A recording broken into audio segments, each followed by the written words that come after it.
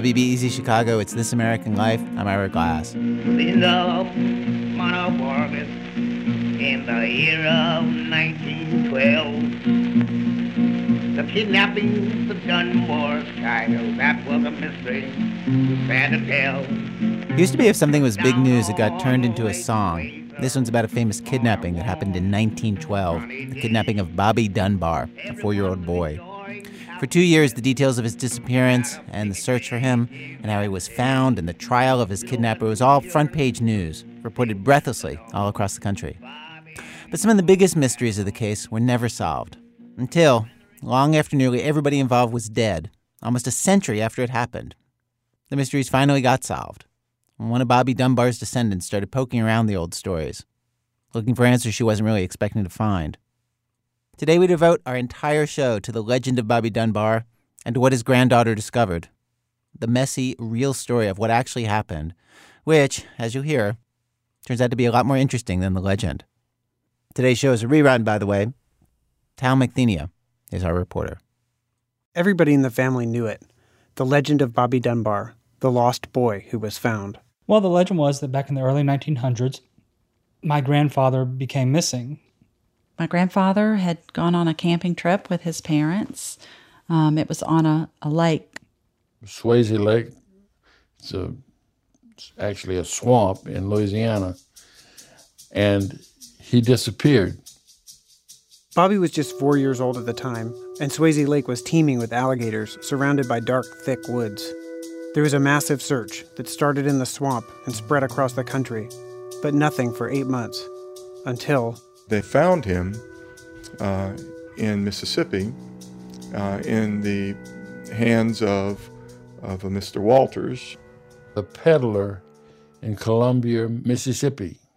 They brought him home, rode in on a fire truck. There was a tremendous parade with a fire truck, and the whole town came out, and there was a band, and everybody celebrated, and he was found. But Bobby Dunbar wasn't out of danger yet. Someone else tried to claim him, another mother. She'd lost her child too, and said that the boy they found in Mississippi was hers. There was a big trial that proved her wrong, and Bobby stayed with his parents, Percy and Leslie Dunbar, in Opelousas, where he lived for the rest of his life.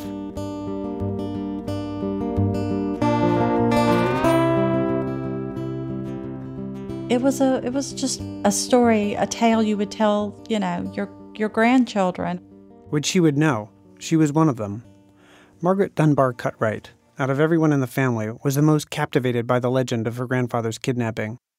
As a girl, she would beg her grandmother to tell the story over and over. When she had children of her own, Margaret told them the legend too. Then in 1999, her younger brother Robbie died in a plane crash.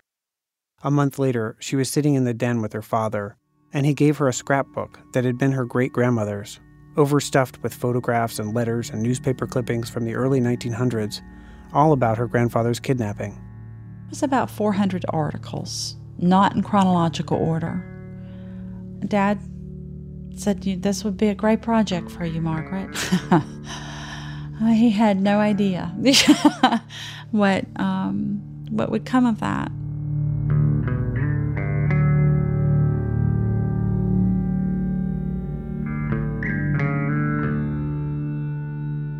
Without realizing it, Bob had set his daughter on a path that would nearly tear their family apart.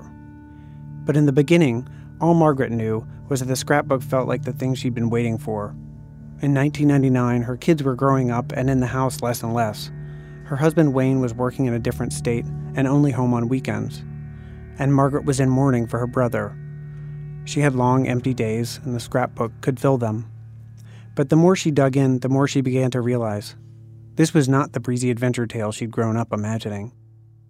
Even the simplest moments in the story, like when her great-grandparents are finally united with their son after an 8-month-long national search.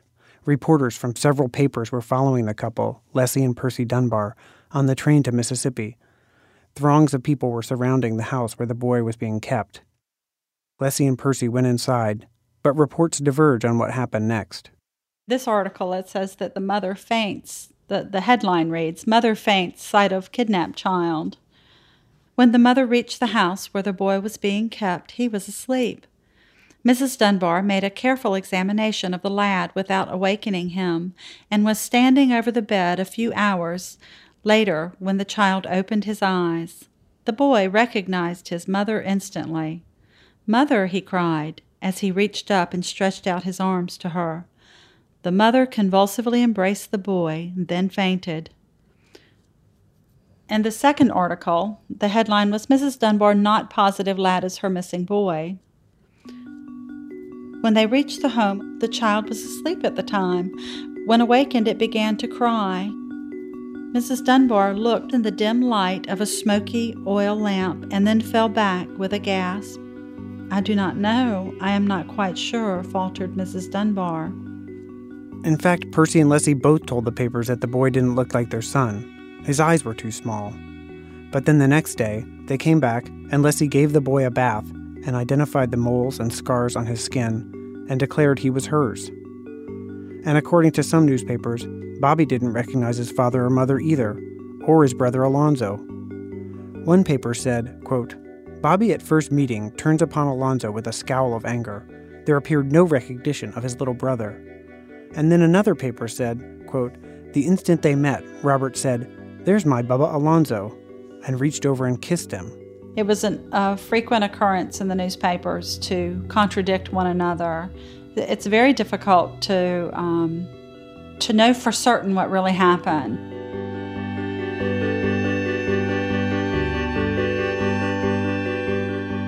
So to sort out what happened, to try to get to the truth of the story, Margaret went on an obsessive quest to small-town libraries and archives and courthouses all over the South. For her birthday, her husband gave her a card for the Library of Congress, and she spent weeks in the reading rooms there.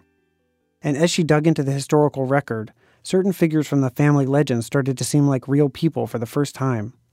Take the mother who came forward and claimed that Bobby Dunbar was actually her child. Margaret had never given her much thought. She'd just been the woman trying to steal her grandfather. But in the newspapers, this woman has a name, Julia Anderson. She's a single mom working in North Carolina as a field hand and a caretaker for the parents of William C. Walters, the kidnapper. Walters claimed that Julia gave him the boy willingly, that his name wasn't Bobby Dunbar, but Bruce Anderson, and that they'd been traveling together for over a year. When Julia first shows up in the papers, she confirms his story, although she contests some of his details. The first article that even brought her into light in a way, there was an affidavit printed. William C. Walters left Barnesville, North Carolina with my son Charles Bruce in February of 1912, saying that he only wanted to take the child with him for a few days on a visit to the home of his sister. I have not seen the child from that day to this. I did not give him the child. I merely consented for him to take my son for a few days. Walters had been at the home of his father, Mr. J.P. Walters, near Barnesville, since November of 1911, and while he was there, he and the child were together a great deal and seemed very fond of each other. The boy would go anywhere with Walters. I would know my son if I were to see him, and I am sure he would know me. I have no picture of the child, but have a lock of his hair. What was your reaction to that? Her statement struck me as a very truthful statement. This woman was telling truth. She did have a son. And my heart hurts for Julia at this point, believing that this boy is her son. You know, it's really awkward because Leslie and Julia are in the same position. They're both missing children.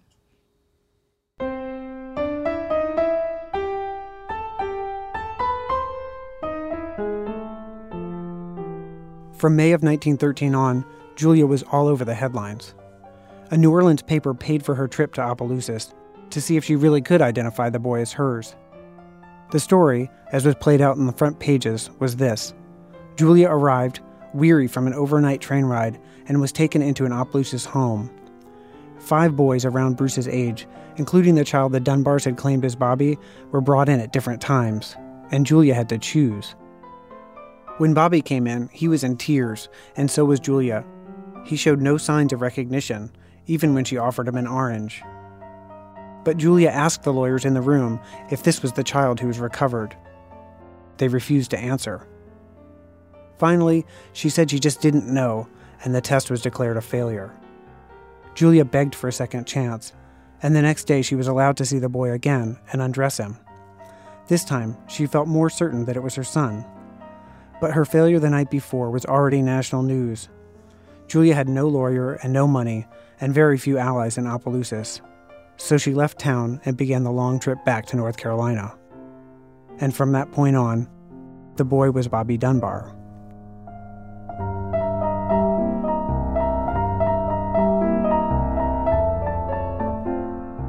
The more Margaret learned about Julia Anderson's life, the more tragic the story seemed. Julia had 3 children by 2 different men, neither her husband, and she'd lost all her children in just a single year. A daughter she gave up for adoption, a baby whose sudden death she was wrongfully blamed for, and now Bruce. But the newspapers weren't very sympathetic. They implied she was a prostitute, called her illiterate and naive. Take this article in the New Orleans Item titled, "Julia Has Forgotten." Julia Has Forgotten by Jerome G. Beatty. Her long journey had been in vain. She had not seen her son since February of 1912, and she had forgotten him. Animals don't forget, but this big, coarse country woman, several times a mother, she forgot. She cared little for her young. Children were only regrettable incidents in her life. See, I hate this article. She hopes her son isn't dead, just as she hopes that the cotton crop will be good this year. Of true mother love, she has none. See, how judgmental. Then one day, Margaret found a Julia Anderson listed on an online genealogy site with this biographical note, quote, "Julia had a son from her first marriage named Bruce, who was kidnapped from North Carolina when he was 6 years old and taken to Louisiana. She tried to get him back, but the people that kidnapped him won him in court and changed his name to Bobby Dunbar." Well, that was not what my grandmother told me. That was not right. It was like an upside-down world opened up to Margaret, with a family who believed exactly the opposite of what her family believed. And in 2000, Margaret did what nobody else in her family, to her knowledge, had ever done before. She went to meet and visit with the descendants of Julia Anderson, her 2 living children, Hollis Rawls and Jewel Tarver, and Jewel's daughter, Linda. My name is Linda Tarver, and I'm the daughter of Jewel Rawls Tarver, who is the daughter of Julia Anderson, and Julia Anderson would be my grandmother. All of us cousins grew up, we knew that we had an uncle that had been taken by the Dunbar family in Opelousas, Louisiana. We always said kidnapped. We said they kidnapped him.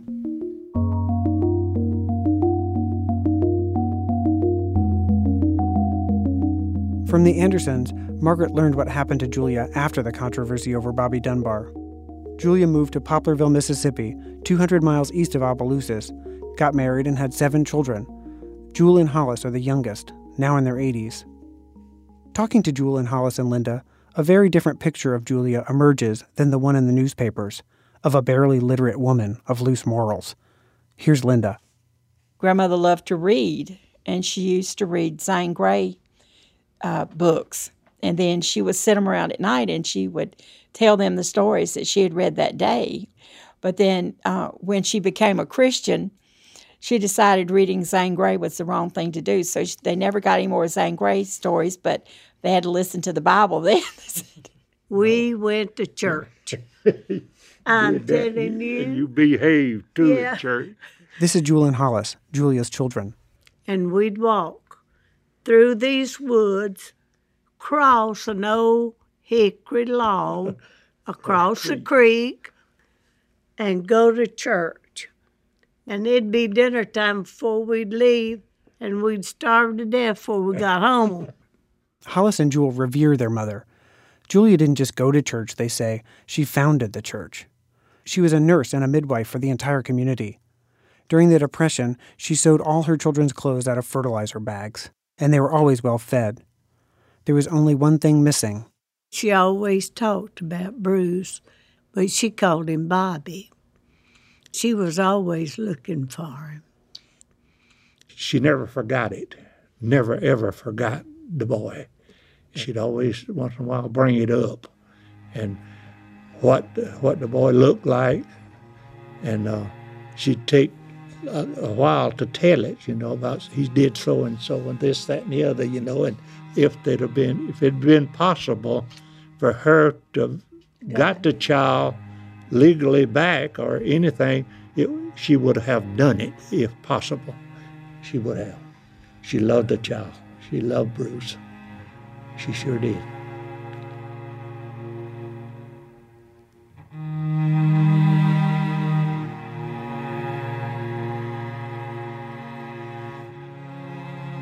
So growing up, you knew that Bruce was out there.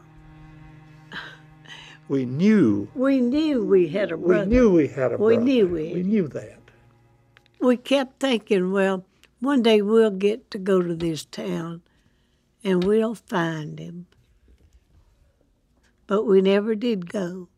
Even though Opelousas is just 200 miles from Poplarville, they didn't have a lot of money back then, and that kind of travel was expensive. They told me that when Julia went back up to North Carolina for her mother's funeral, they had to sell the family mule to pay for the trip. But it wasn't just the cost, Hollis says. Sort of, I reckon you'd be afraid, if you want to know the real word. I knew, according to the signs and things that they had in Opelousas, that the Dunbars were well-off people. Dunbars everywhere. Everywhere you look, there was a Dunbar sign on a building or something other. And people that has those signs up, I was always thought that you didn't mess with them. And we figured if they took Mama's son, well, what kind of people were they to begin with? And if people can do that through the laws and get away with it, who are we to try to do or interfere with something like that? For all the new things Margaret learned about Julia Anderson's family, one of the most surprising revelations Jewel and Hollis offered was about Margaret's grandfather. As much as the Andersons wondered about Bobby, it seemed he'd been wondering about them as well. Hollis remembers a day in 1944, maybe, when he was in his late 20s. He was working at an ice plant in Poplarville, and a man he'd never seen before came in and started making small talk. Finally, he introduced himself. He was Bobby Dunbar, from Opelousas, Louisiana. Hollis was startled, but before he could process it, a customer came in and Hollis had to rush off to work. When he came back, Bobby was still there. More small talk, and now a lot of looking each other over. But Hollis's work got in the way again, and eventually, Bobby left. But 30 minutes after he left, it dawned on me what I had done. Here was a man that I've been looking for 20, almost 30, 20-something years anyhow. The mother had been telling me about, here he is, looking me straight in the eye, and I didn't do nothing about trying to find out more about the situation. But it didn't. I just didn't. And I regret that.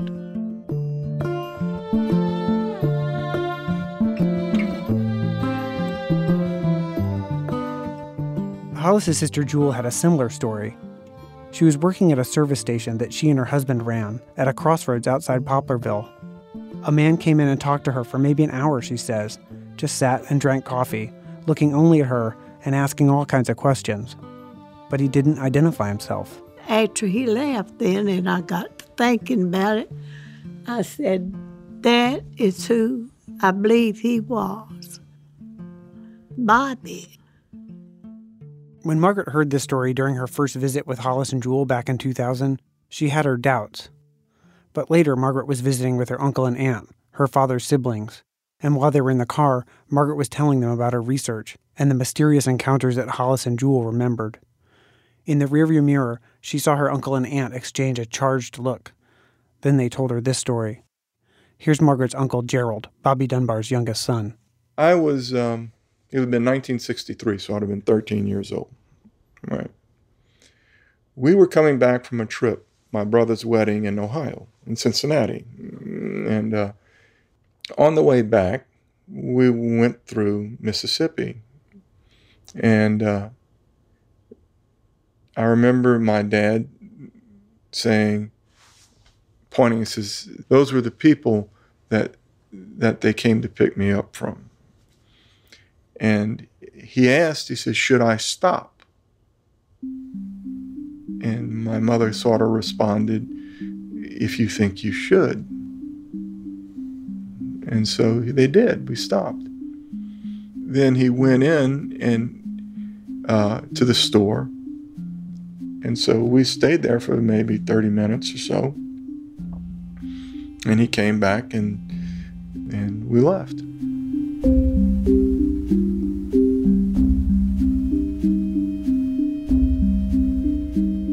Margaret, the granddaughter of Bobby Dunbar, and Linda, the granddaughter of Julia Anderson, interpreted this eerie coincidence differently. They'd been discussing Margaret's research on the phone and online since they first met. On the one hand, they were ideal research partners, since they both were singularly fascinated with the story. But on the other hand, it was an uneasy alliance. Here's Linda. Margaret was totally convinced that it was Bobby Dunbar all along. I was totally convinced that it was Bruce Anderson all along. We understood that we were both coming from different angles. Again, Margaret. But what was there to do but butt heads? You know, and yet we tried to do it very civilly for months. Good morning to everyone, and we're certainly glad to have all of you with us. Agreeing to disagree gets old fast. The differences between Margaret and Linda came to a head in Columbia, Mississippi, when Margaret was invited to share her research at the Historical Society in town. The sound you're hearing is from a video of the event. In the front of the room were Julia Anderson's children, Hollis and Jewel. Several times during her presentation, Margaret used phrases like this. The illegitimate child of a domestic, Julia Anderson. The illegitimate child of a domestic, Julia Anderson. Jewel and Hollis bristled. That was their mom she was talking about. Margaret went on to describe Julia like a character in a story, working in the fields with coarse hands and bare, dirty feet. And she made it clear that she didn't really believe the Anderson family's version of what happened, that Bobby was Bruce, but her own family's, that Bobby was Bobby, son of her great-grandparents, Percy and Leslie Dunbar. When Jewel and Hollis got home and told Linda what happened, she got mad. I truly don't believe that when she spoke and the way she spoke, I don't believe that she meant to say it to be as derogatory as we took it either, if you want to know the truth. She had spoken the truth of Julia Anderson, had children out of wedlock. So she was a loose woman, which if you have to accept that, you have to accept it. But I wanted her to see it from my point of view. You know, I felt like she looked at it from her point of view long enough that it was my turn. And I don't remember if it was a written letter or emailed, but I told her, the very woman that you maligned at that meeting today could very well turn out to be your great-grandmother. She said to me, Again, Margaret. You need to look a lot more closely. You keep wanting to know all about Julia. You need to look more into Leslie and Percy and judge their characters. And that did not make me happy. It sort of angered me to have her say that. But in retrospect, she was absolutely right. I did need to put down what I believed and be able to look at it with fresh eyes.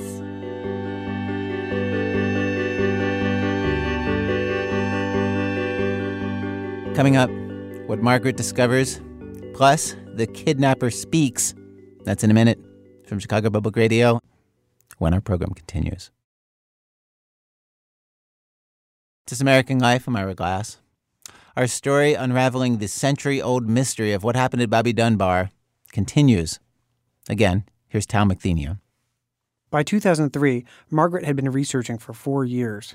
She'd taken all the articles from the scrapbook and all the articles from all the libraries and typed them, over 1,200 total. Margaret had maps and photo albums and tape recordings and books on her shelf like Social History of the American Alligator. That year, she started looking for descendants of William Walters, the wandering handyman, the man who'd kidnapped her grandfather. In 1914, Walters was convicted of kidnapping Bobby Dunbar. His lawyers appealed, and the state Supreme Court ordered a retrial. But incredibly, because the first trial cost the town so much money, prosecutors decided to drop the case instead. Walters was released. In 2003, Margaret opened up something called the Walters Family Genealogy Book. She pored over the names in the book and started making phone calls. I'm Jean Cooper, and I'm the great-niece of William Cantwell Walters. We always called him Uncle Cant. I never knew he had William Cantwell until all this came up. He was always Uncle Cant. We met with Jean and her sister Barbara in Savannah, Georgia. Just like Hollis and Jewel and Margaret, they'd grown up hearing the Bobby Dunbar story too. Only their version was a little racier. Well, the story we heard was that this Miss Julia Anderson was a fine young lady, but you know, mostly fine young ladies get entrapped. And I tell you what, there's many a handsome young sweet-talking man come around and entrapped them. So that's what happened to Miss Julia as the story went. Now, I know it was rumored that Uncle Cant was the father and one of his brothers was the father. Could have been Uncle Bunt. He was a rounder. He was a real rounder. But they all denied it. They said it was another feller. Jean and Barbara grew up on a farm in Georgia with their ailing grandfather Rad, William Walters' brother. After getting released from jail, William Walters had gone back to his life as a tinker, a traveling handyman, tuning pianos in people's parlors and fixing organs in country churches. And at least once or twice a year, his travels would bring him around to his brother's house for a visit. Seeing Uncle Cant come with his wagon a-trinkling and a-bouncing, the pots and pans of bouncing against each other, and you couldn't help but know it was Uncle Cant. But Grandpa would lighten up. Oh, he would just brighten up. There's Cant, there's Cant. Young'uns, put some more wood on the fire. Go see what's in the kitchen. Fix him some supper. He'd always come about dark. Every time I remember him coming, it was about dark, wasn't it, Bobby? Yeah. Night. And it didn't matter if we'd already had supper in the fire going out in the stove. We had to light up the fire and cook Uncle Cant, fix Uncle Cant from some supper so he could sit with Grandpa till midnight. But each and every time he come, and he would come several times a year and stay a month at the time, and or 2 to 4 weeks, they sat and talked over the case of the kidnapping and how innocent he was. It was like it had just happened.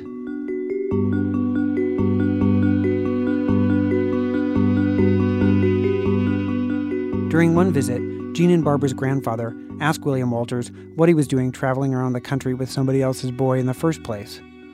Walters explained that Julia was in dire straits and she couldn't take care of Bruce, and he was planning on bringing the boy back once she got on her feet. And also, there was the business element. Uncle Cant told Grandpa that with that little boy with him, people were not nicer when he stopped to spend the night, because he would stop along the road at farmhouses and around in his travels and ask for a night's lodging and hay for the horses. And then he would do things for them, tune their pianos, organs, or whatever. And he said, with that little boy, the mothers just couldn't wait to get their hands on the little boy and feed him and cuddle him and bathe him. And in fact, a woman told me one time she had a neighbor, if I'm getting off the beaten path, but it'll kind of explain it, that was ugly as homemade sin. And she was all the time wanting to take her little grandchild with her everywhere, shopping and to the grocery store and walking. And I said, well, why does she want to carry him along with her all the time? She says, well, she is so ugly, it makes her look better to have a little child along with her. So that could have been Uncle Cant having that little child, especially the ladies in the house, were a lot nicer.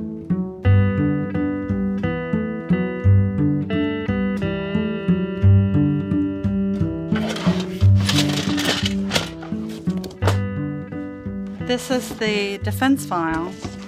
These are photocopies. Margaret had also tracked down the granddaughter of William Walters' lawyer, who had saved in a closet the complete defense file from the kidnapping case. When Margaret heard that, she dropped everything, bought a portable scanner, and showed up at the woman's doorstep. She spent a week scanning the entire thing, and then 4 months back at home typing and deciphering it. The defense file was a gold mine. It had correspondence from the governors of Mississippi and Louisiana, handwritten letters from Julia Anderson, and dozens of sworn affidavits from Mississippi residents saying that the child was Bruce Anderson and that they'd seen him in the area with Walters months before Bobby Dunbar went missing. And then there was this letter, written by William Walters himself, just days after he was arrested and thrown in jail, addressed directly to Percy Dunbar, who had just taken the boy home with him. I see that you got Bruce, but you have heaped up trouble for yourselves. I had no chance to prove up, but I know by now you have decided you are wrong. It is very likely I will lose my life on account of that. And if I do, the great God will hold you accountable. That boy's mother is Julia Anderson. You ask him and he will tell you. I did not teach him to beg or bum, but inasmuch as you have him, take good care of him. So you have a lost Robert, and me a lost Bruce. May God bless my darling boy. Write me if I don't get lynched. I think you will be sad a long time, but hope not too bad.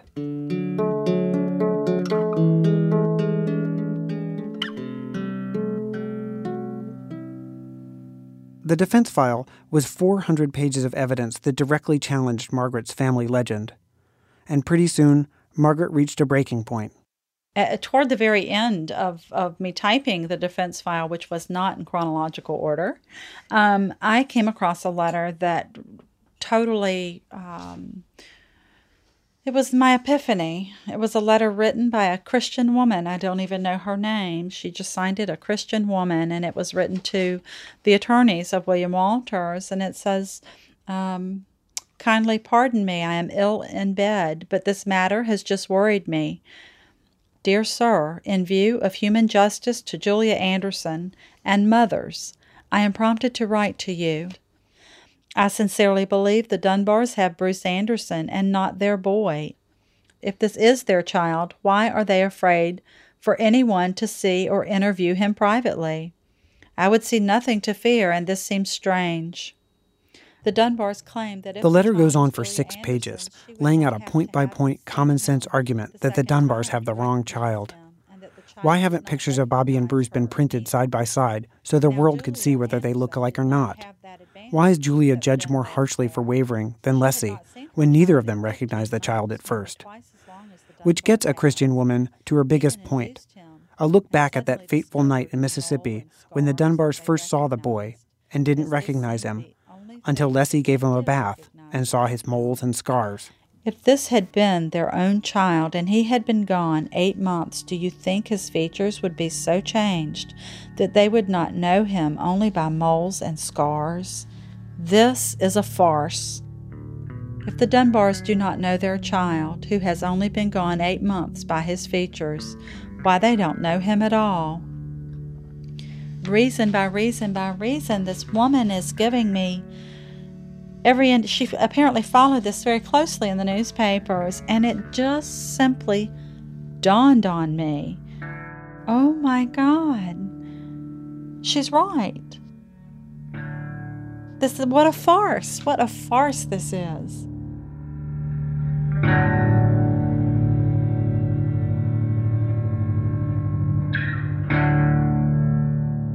The idea for a DNA test had been floating around for years, but Margaret hadn't wanted to do it unless all her uncles and aunts, Bobby Dunbar's children, agreed to it. And then, 4 years into her research, a reporter from the Associated Press, Alan Breed, got wind of the story. Margaret remembers being in the room when Alan asked her father if he would consent to a DNA test. She was startled at his answer. Yes, he said, he wanted to do it now. He'd waited long enough. Margaret's father, Bob Dunbar Jr., was Bobby Dunbar's oldest son. He'd heard the legend, of course, but he'd never heard it from his father. It was not something that we discussed at home. It was just the stuff was in the attic, newspaper articles, some pictures. It was stuff that my mother gathered, and at home, we never discussed it. But Bob had been watching Margaret's research with interest. Remember, he'd given her the scrapbook that got this whole thing started. Bob had just spent weeks in the hospital with congestive heart failure, and explained his decision this way in a letter to his family. Daddy did not have the science of DNA to confirm the decision of the court in his youth. I feel it is my responsibility to achieve that before I go. The easiest way to do the test would be to compare the DNA of two different lines of Dunbars. Someone from Bobby's line, since his identity was in doubt, and someone from his brother Alonzo's line, since there was no question he was a Dunbar. Bob and Margaret spoke with Alonzo's son David, and he agreed to do the test. The plan was to keep the results sealed until all Bob's siblings agreed to open them. A month passed. I called to check with the laboratory, and the laboratory assistant ended up blurting to me the results over the phone. The DNA did not match. As far as she was concerned, it was a paternity test. She had no idea the impact of what she was saying to me. It was a shock to me. Not really the conclusion, but to hear it. Margaret got off the phone and drove 10 hours that day to tell her father in person. He was still in the hospital. It took my breath away. I hadn't considered that. My thought was to prove that Daddy was Bobby Dunbar. So it took me, I had a lot of time. I was in the hospital a while, and I just pondered it, and all right, if my past is wrong, Bobby Dunbar, all the legends, all the stories, and then all of a sudden you find out, that's not who your blood says you are. Where does that leave me? Where does, if my grandpa isn't my grandpa, who am I?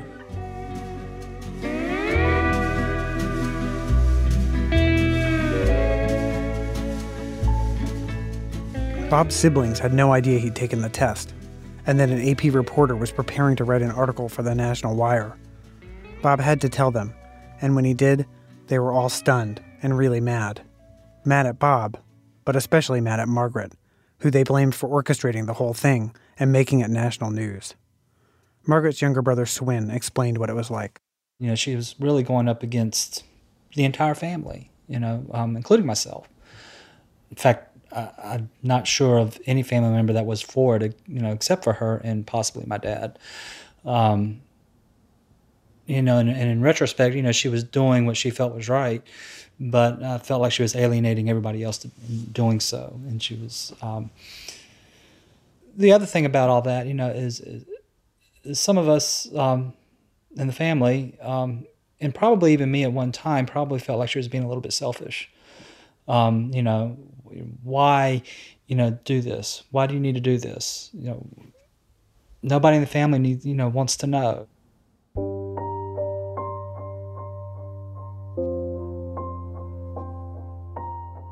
After the story ran in 2004, a thick silence descended between Margaret and her relatives, and that schism has persisted to this day.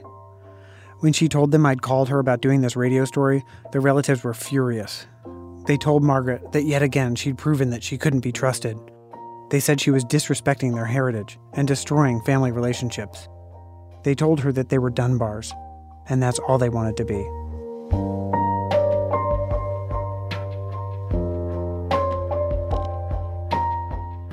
But the other two families involved took it a little better.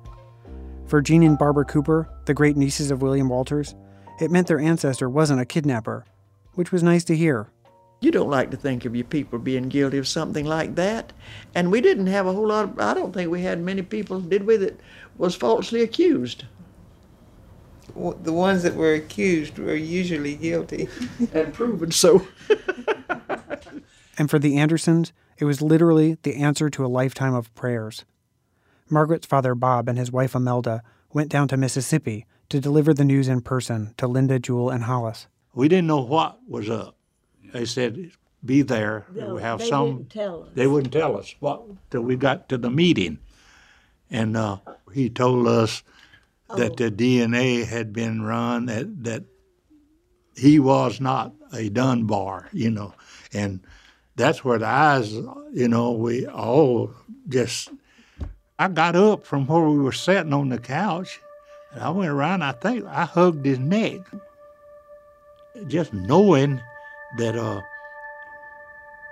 man, we're family. We're just family.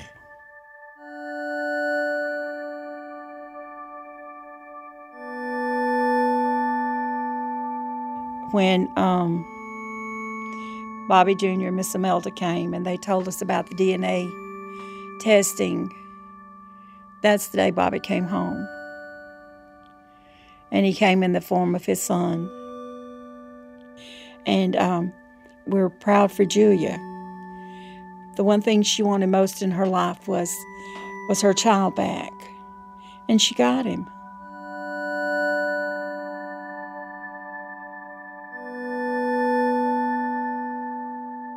I told him that day, I said, now, we're not expecting nothing from them but friendship. That's all that we ever wanted. We have no hard feelings against nobody of what has happened.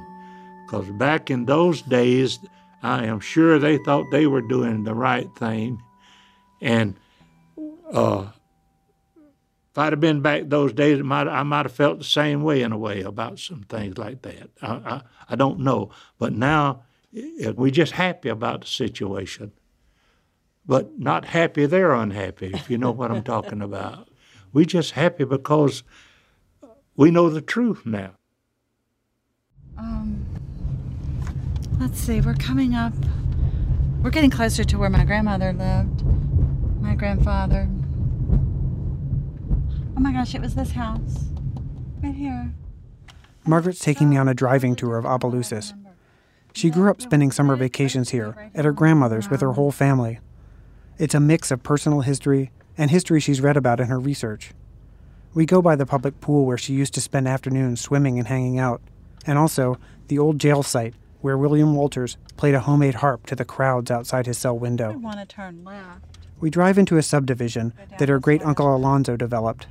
Sprawling ranches, big lawns, strange street names. Yeah, and he named some of these streets. Like this one was named after himself, and he named one called Anna Lee after his wife, and there's one called Dunbar Street, which here we are at Dunbar Street.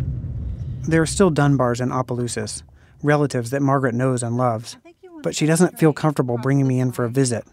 We're tiptoeing around. Margaret's cigarette breaks are happening more and more frequently. The contrast between the tension in Opelousas and the welcome she'd received 2 days ago from the Andersons in Poplarville is hard to miss. Julia Anderson's children have done nothing but welcome and embrace me into their lives, and they think that I'm brave and smart. And William Walters' family thinks that I'm a whiz. I think for my family, when I started this project, I thought that this would sort of keep us bonded, and it didn't. It divided. So in a way, I feel like a failure. There are people upset by it, and there are some people who still don't accept that the truth. It's like they don't believe me. They don't believe me. The disappearance of Bobby Dunbar blew apart the lives of 3 different families. But the people you'd think would be hurt the worst by it actually come out the best. Like Julia Anderson. Before Bobby's disappearance, she was a field hand in North Carolina, on her own, not making enough money to feed her own child. The people she worked for mistreated her. The man she married shot her in the foot the night after her wedding. But William Walters' kidnapping trial got her out of there to a better place, Poplarville, Mississippi. Back in 1912 and 1913, William Walters and Julia's son Bruce had been well-known fixtures in the Poplarville area. He and Bruce stayed in people's homes for weeks at a time while he tuned pianos and repaired the church organ. And when William Walters went to trial, these very people, at least 20 of them, came forward to testify to his innocence. And that's where they met Julia, the mother of the child they'd known and cared for, who was also there to testify for Walters. After the trial, Julia had no money and no place to go. The people from Mississippi took her in. It was almost like she was adopted, just like Bruce was taken in to be Bobby, and both of them were given a new life. I mean, everything that bad could be said about somebody was said about Julia. At this trial, everything that could be said was said. But these people saw something in her, or they wouldn't have taken her in her home. In their home, the people here in Poplarville, out at Forge Creek, they could have left her in Opelousas. They could have left her in New Orleans. But they brought her home with them.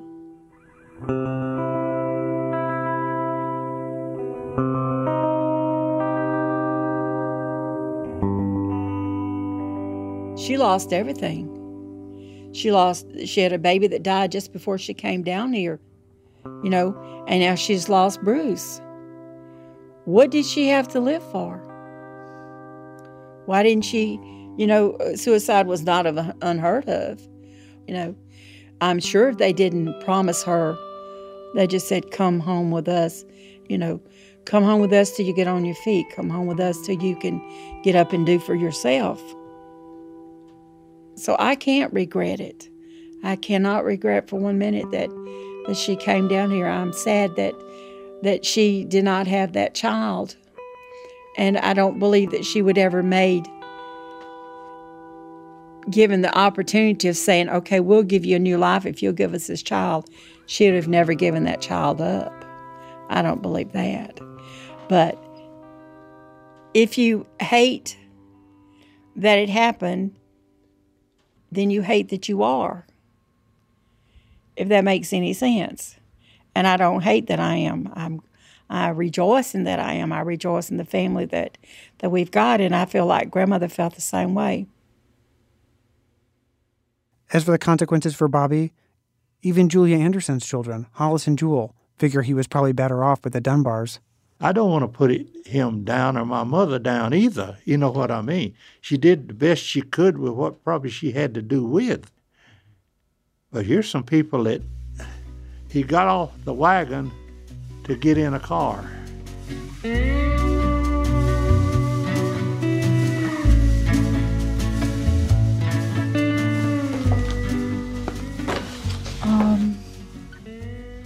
Enclosed are the divorce papers I promised you. I know that these are official copies because the notary seals are raised. The divorce papers of Percy and Leslie Dunbar are brief, but even the bare facts are enough to imagine what life in the Dunbar family was like for Bobby after the trial. Leslie and Percy separated in 1920, meaning 5 years after the court affirmed that Bobby was hers, Leslie left him, her husband, and her other son Alonzo behind and moved to New Orleans. Bobby was 12 and Alonzo was 10. Also in 1920, Percy beat and stabbed a man while on a trip to Florida on the 8th anniversary of the day of Bobby's disappearance. His court record for this assault is included in the divorce papers. Leslie makes accusations of repeated and ongoing infidelity, but Percy denies the charges. Elsewhere, there is another court record that corroborates Leslie's claim. It's an arrest record for Percy on charges of adultery and cohabitation. But perhaps the most compelling detail is a handwritten note that accompanies the packet. It's from Leslie herself to Elizabeth, her granddaughter who took care of her in her old age.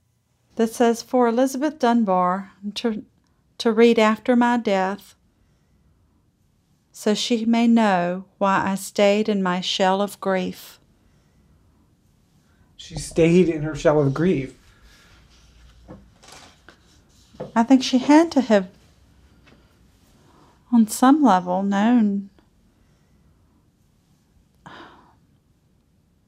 And maybe she didn't. I don't know. I think maybe she was in a denial her entire life. From everything I've heard, she truly believed that this was her son, Bobby. But I can't help but wonder that maybe underneath, where you go and can't talk about. She must have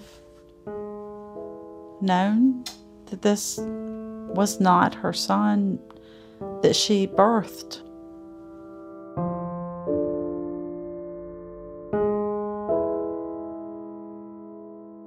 And this is probably at the heart of the Dunbar family's unhappiness with this story. What it suggests about their ancestors and their ancestors' motives and characters. It's likely to me that Percy must have known somewhere inside of him that this little boy he took from Mississippi was not his son. And I don't say that lightly. It took me a long time to come to that conclusion. After reading all of the articles and the court records, these divorce papers, I realized that if he was capable of doing these things, if Percy was capable, if he could stab a man, if he could be with another woman while he was married, he lies in these papers. Could he lie about this child? Did he lie about this child? He had a motive to save his wife's sanity. Could he do that? I think he could. I think he did.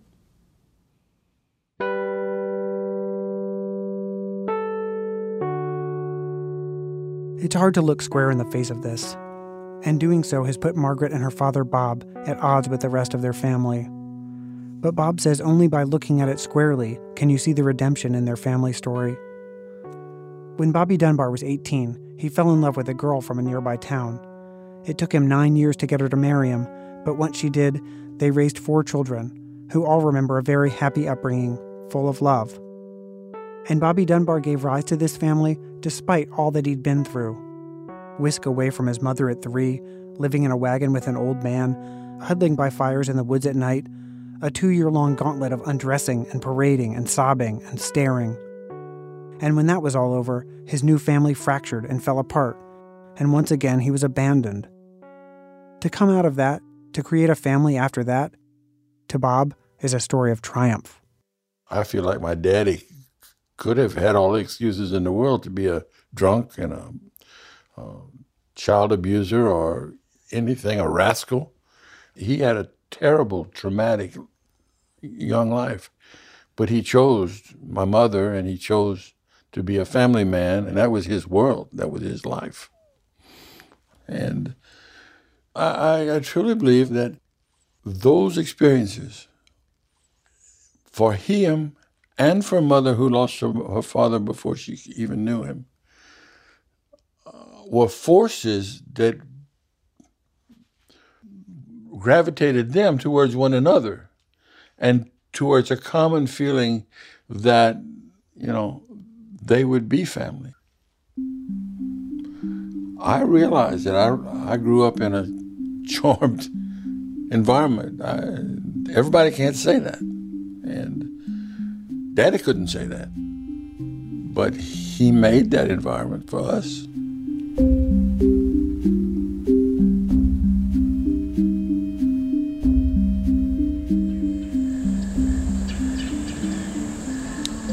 At Swayze Lake, there are now houses where fishing shacks used to be. Margaret's standing on the concrete bridge that replaced the railroad trestle, looking out on the embankment where they found a 4-year-old's footprints in 1912. After considering what Bobby Dunbar's disappearance did to everyone in 3 families for 100 years, there's only one person who's not accounted for. If Bobby was really Bruce, what happened to Bobby? I think he fell off this bridge and was eaten by an alligator and died. That's the most likely scenario. When you think about who the boy that died here, does that feel like your grandfather? It's like my grandfather became 2 people. He was really Bruce Anderson. That's who he was born. That's where his blood came from. But he lived Bobby Dunbar's life. In 1932, when Bobby Dunbar was 24, he was asked to look back on his kidnapping. The Lindbergh baby had been stolen, and some reporters came around for a word with the famous kidnapped child of yesteryear. "A lot of people still believe I was eaten by an alligator," Bobby said in the interview. "I can assure you I was not." He went on to recount a memory of being with William Walters on the wagon on the road before the arrest, before he was recovered by the Dunbars. In the memory, there was another boy with him who fell off the wagon and died and was buried. There was a theory put forth by the prosecution at the trial that William Walters might have been traveling with two boys, Bobby Dunbar and Bruce Anderson. This would explain why two boys had been lost, but only one was found. It would answer the question, what happened to Bruce? 19 years later, in 1932, Bobby had taken that theory and made it into a memory which might have served another purpose altogether. If Bobby Dunbar is to fully become Bobby Dunbar, then Bruce Anderson needs to be dead. Maybe it was by settling on this memory, the other boy on the wagon, that he created the legend he needed to begin his new life, his own legend of Bobby Dunbar.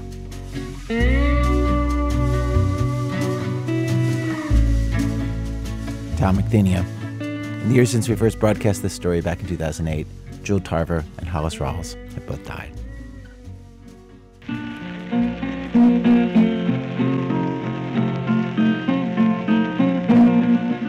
Our program is produced today by Alex Bloomberg. Our senior producer for this episode was Julie Snyder. Our technical director is Matt Tierney. Production help from Alvin Malath.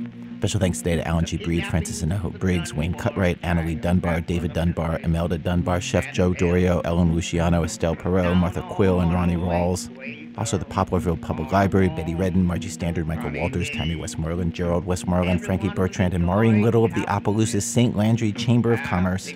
Our newly designed, totally upgraded website with staff recommendation lists for shows and stories to listen to, and all of our old videos is thisamericanlife.org. This American Life is distributed by PRX, the Public Radio Exchange.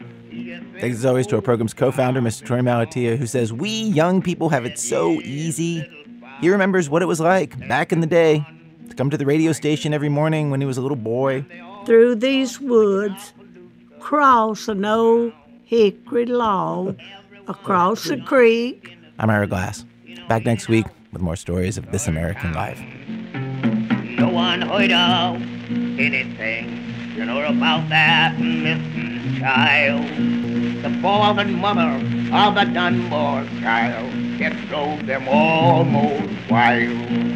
For months and months, they look and listen to hear something of their boy. And at last they heard about Walter's child, that he called his pride and